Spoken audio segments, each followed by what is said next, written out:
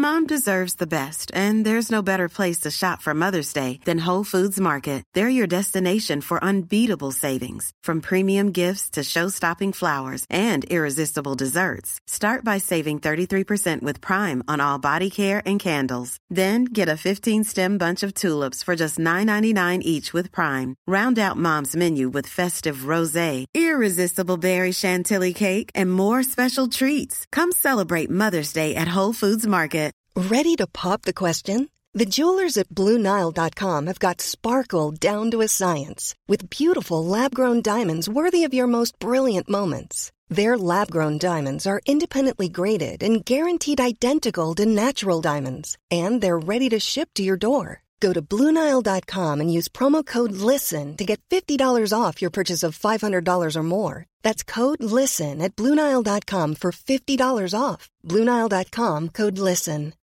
When you need mealtime inspiration, it's worth shopping Kroger, where you'll find over 30,000 mouth-watering choices that excite your inner foodie. And no matter what tasty choice you make, you'll enjoy our everyday low prices, plus extra ways to save, like digital coupons worth over $600 each week. You can also save up to $1 off per gallon at the pump with fuel points. More savings and more inspiring flavors make shopping Kroger worth it every time. Kroger, fresh for everyone. Fuel restrictions apply.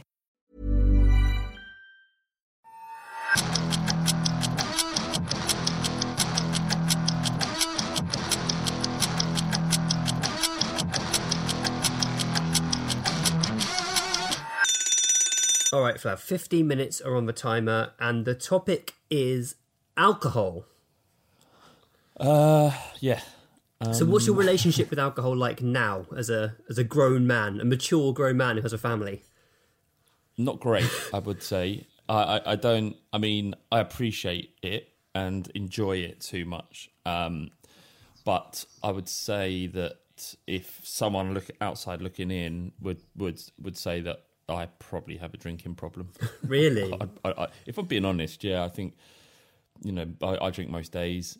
Occasionally I make a concerted effort to not do it, like to have a couple of days off. But I find in those days that I'm more bored than I would be if I was drinking. And to be honest, this has been a habit of mine, not drinking, but taking things to alter my perception since I was in my early 20s. And I know it's a part of my character and what I enjoy doing. And I also know that it's damaging to my health. But yeah, I guess I really enjoy alcohol, and I don't want to live a life where I don't have a drink every now and then, but I definitely need to cut back. I think that's a very reasonable perspective to have, that, you're able to self-reflect and say you enjoy it, but it's bad for you. And the fact that you are able to stop if you make a concerted effort makes me think perhaps you haven't got the problem you think you have. I mean, I in some ways I'm the same. I really like having a beer or a glass of wine at the end of a difficult working day, just to sort of relax, chill out. I like the taste. I like trying new beers. I like trying new wines. So there's it's a constant temptation. If it's in the house, at the moment I've got a huge stock in because we're in lockdown, and it's just there staring me in the face, and I think, one won't hurt, but then one becomes two, and then you, like you say, you get to the end of the week and you're drunk every day and you feel really bad about yourself. Well, that's it. That's the thing, is that it's the one becoming two and the two becoming a bottle of wine and then a bottle and a half, or you open a whiskey. And that's the issue. That's my problem, is I can't just have one glass of wine. I need. I just, once I've had a sip, it's gone. So I'm on that wagon then. So I know that about me. And that, yeah, again, that's not healthy. I kind of find that if I have two, I start feeling sort of groggy if I stop. Do you know what I mean? I don't know if you've had so that feeling. Particularly afternoon drinking, and then later in the evening, you'll feel that grogginess.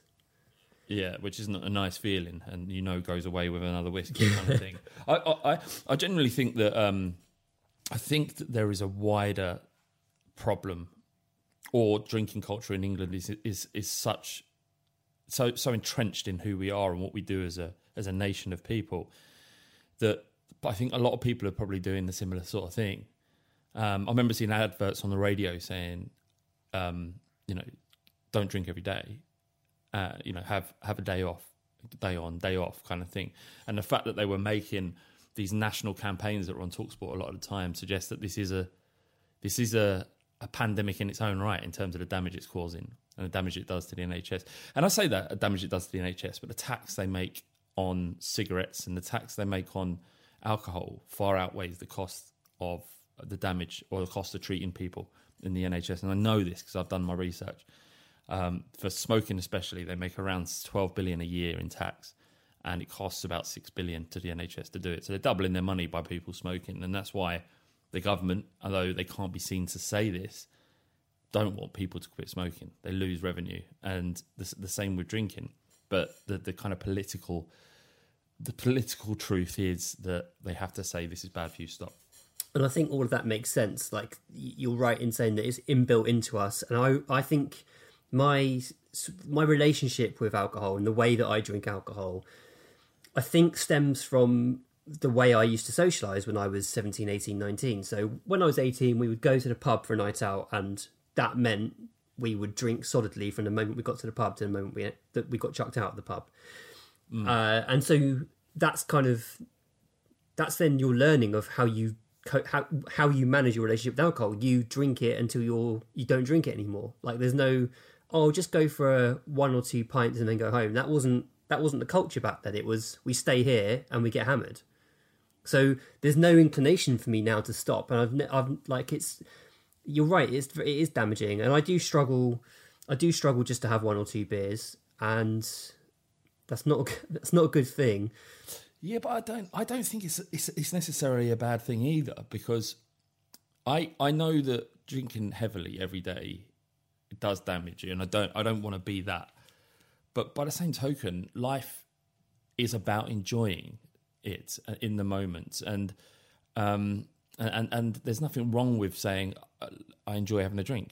I know it's unhealthy, but I enjoy having a drink. It's just when it becomes, if you're waking up in the morning and you're thinking about drinking, then you know it's become your life rather than it supplements your life. One of the other things I found, Wendy, right, is I'm insanely productive in between a sip of red wine and the second glass. Like, I'll sit at my computer maybe, and it will get to about 5:30, 6 o'clock. And typically I might open a bottle of red wine, and I will work solidly and intensely in those 2 hours. I might record a podcast. I'll tell you what I did notice, but I'll come on to in a second. But I find that initial period of feeling tipsy makes me really productive, and I have great ideas, and my inhibitions go, and my ideas start to flow, and I start talking, I start typing ideas and talking to people, and I get a lot done in that period. I find it a lot harder to get motivated when I don't have that stimulus. I do it, but I don't enjoy my work as much as I do when I've had a glass of wine. It's a weird one. Definitely agree with you about the creativity and ideas as well. I'm the same as you. If I ever have to work late, or if I'm working on projects outside of work, if I've had a beer or a glass of wine, I know that I'll be, like you say, less inhibited. I'll think outside the box more. I'll do things that I wouldn't necessarily do in my 9 to 5 time. And like you say, I think as long as you are responsible and realise the second this comes a point where you wake up and you're craving alcohol, then it's time to do something about it. I've thankfully I've not got to that point, and my alcohol, my drinking is always like late afternoon at the earliest, and that's the same. Like, so you kind of that. I think it's a healthy thing when you wake up with a slight hangover, going, "Oh, that is disgusting." Never again.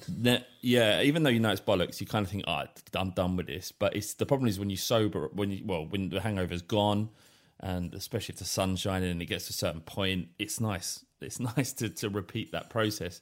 I do sometimes listen back, not on the fighting cock so much. It's not a problem because drinking is a part of the fighting cock. It's what we do when we get together because it's so closely linked to football. I mean, I can't remember a single game of football that I've been to where I haven't been at least part way drunk going into the stadium.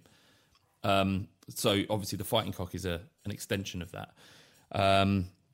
But I do listen to some podcasts I've done on Skype when I've been on my own or with you boys, and it's clear that I'm drunk. And I listen back and I cringe. I'm like what? Because at the time, I don't feel like I'm drunk. Or I kind of know it, but I'm not. I feel like this is fine, because when you're drunk, you've got a full sense of confidence. And then you listen back on the light of day and you're thinking, all right, I overdid that. So I've made a conscious effort not to record when it has been an evening where I've drunk more than I should. So yeah, that's good. That's a good lesson. It holds a mirror up to what I'm doing and how I'm behaving when I can listen back to what I've recorded. Planning for your next trip? Elevate your travel style with Quince. Quince has all the jet-setting essentials you'll want for your next getaway, like European linen, premium luggage options, buttery soft Italian leather bags, and so much more. And is all priced at 50 to 80% less than similar brands. Plus, Quince only works with factories that use safe and ethical manufacturing practices. Pack your bags with high-quality essentials you'll be wearing for vacations to come with Quince. Go to quince.com/pack for free shipping and 365-day returns. It would be remiss of me not to tell a couple of drunk stories. I've got some bangers. Funnily enough, I was fairly sensible with alcohol in my late teens, early 20s, and then sort of 23, 24, I just had I don't know what went wrong, but I made bad decisions. So I'll tell you one of the stories, which I think is the worst one or the best one, depending on your viewpoint.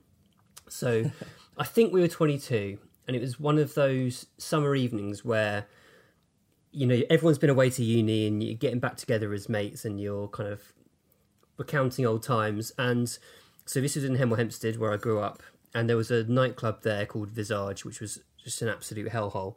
But we were in the pub, and there was an understanding between us that we were going to go to this club at the end of the night.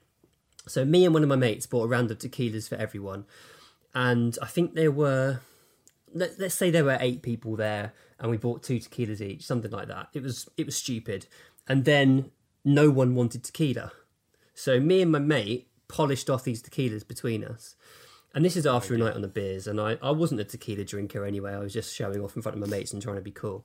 So I felt all right initially, but we got to this nightclub. We got a taxi up there. We got to the nightclub, and I remember walking in there, and suddenly the loud music, the darkness, the fresh air from walking out the taxi, everything just hit me. And I just felt horrendously drunk, really horrendously drunk. So I made my way to the toilet, and I thought, okay, splash some water on the face, try and sort myself out, maybe even be sick. Let's see what happens. And I got into the toilet, and I realised just how bad I was. I couldn't stand up, and I was like swaying. I couldn't even wee properly because I was like swaying so much. And I was like, I've got to go home. And you know that point in the night where the homing signal comes in. So I was just like, right, I've got to go home. Priority is getting home. And I walked straight out the club. And my friend the next day said he saw me just walk out the toilet and straight out the front door of the nightclub without saying goodbye to anyone. Didn't interact. That happens is unreal. It's mad. You just disappear. It's not. There are a couple of mates that have that form of doing that. Is that they do a Copperfield, we used to call it, where they would just they'd be there and then they'd be gone, and then you just find them the next day. God willing, they make it home. It's crazy how you have that homing beacon. Like, it doesn't matter how mangled you are, you find a way to get back to home. And the scary thing is, you wake up the next day and you have no idea how you got there. It's a wonderful thing, but yeah. So on this night, I walked out of the nightclub and I got in a taxi, and as typically happens, I felt nauseous as soon as the taxi started moving, and I was sick in the back of the taxi. And on the dual carriageway in Hemel Hempstead. And the guy pulled over and said, get out. So I got out onto the dual carriageway. I was by the side of the dual carriageway and started walking down the dual carriageway, swaying all over the place, probably into the road. Horrendously dangerous. Like, this is such stupid behaviour. And I got to the bottom of the dual carriageway, and my house was probably another 5 minutes walk away, and I saw a fight erupting. And police were around, and I was like, oh God, they're going to see me. I'm drunk. I'm drunk and disorderly. What's going to happen? Like, I ran past these police. I don't know what I was thinking. I got to my front door. In fact, I didn't get to the front door. I got to the edge of like the wall at the bottom of the garden, and then I couldn't stand up any longer, and I was like crawling along, being sick, Did you live at home? Yeah, I lived at home. And my dad and mum had their bedroom window open, and my dad must have heard, and he came down and found me with sick all over me, like crawling up the driveway, basically. Look, I mean, it gets worse. Disgust. It gets worse. I don't know. I mean, I'm probably not even going to be able to finish this story, but quick, go on. You got 2 minutes. I think. All right. Okay. So I got inside, and there was sick all over me. My parents decided the best thing to do is to strip me down and put me in the shower. So my parents, who hadn't seen my naked body since I was probably about 10 years old, were seeing me naked for the first time as a grown man. They stripped me down. They put me in the shower. They showered me down, and I said, "Mum, I need the toilet." And she was like, "Okay, it's fine, you can go to the toilet." I was like, "Mum, I need a poo." So my parents got me back out the shower, sopping wet. I sat on the toilet in front of my parents, and I had a poo. While I was pooing, my dad got me a pint glass of water and gave me a pint glass, and they were like pushing it up to my lips to make me sip out of it. And I said, "You don't need to help me, I'm fine. I'm all right now, I've sobered up, I'm okay." And he's like, "No, you're not fine, you need some help." Anyway, what happened? He lets go of the glass. Straight away, glass smashes between my legs. So I'm sat on the throne, having a poo with smashed glass all around my legs. It got a bit too much for my mum at this point, and she passed out. So she passed out. What, fainted? Yeah, fainted. Picture the scene. Me, naked, pooing. Glass everywhere. Water everywhere. My dad did not know what to do. Dustpan and brush between my legs. Oh my God. The worst thing about it is, I mean, this is horrendous. Obviously horrendous. My dad took great pride in going into B&Q where I worked the next day and telling all of my friends why I wasn't in work and relaying the story of what had happened that evening. Was that a lesson? It should have been a lesson, shouldn't it? I had a lot of apologising to do, a lot of making up to do. I think because of the situation, they were able to laugh it off and laugh at me, but not my proudest hour, shall we say. We should get Ricky on here to tell some of his drunken stories. I mean, I've got more.